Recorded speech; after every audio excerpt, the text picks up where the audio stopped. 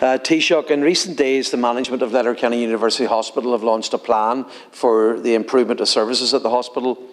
Taoiseach, there's hardly a week goes by where I don't hear horror stories from the emergency department of what's happening there for families. Absolutely unacceptable conditions, both for the patients and for the nurses and doctors who have to work there. We just don't have enough beds, nurses, doctors in Letterkenny University Hospital, and we don't have enough beds, nurses, doctors in the community hospitals. Letterkenny is the 6th largest hospital in the state, the 6th largest.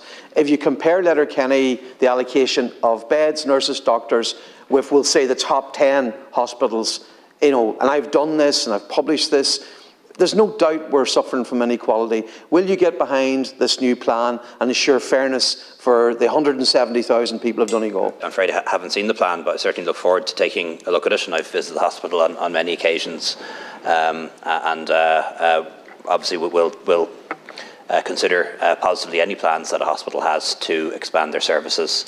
One of the difficulties we often run into when we allocate additional resources for staffing is that hospitals often struggle to find those staff given the international shortage of health skills. And as you know, we do have expansion plans to provide more beds, about 1,000 more already provided since the government took up office.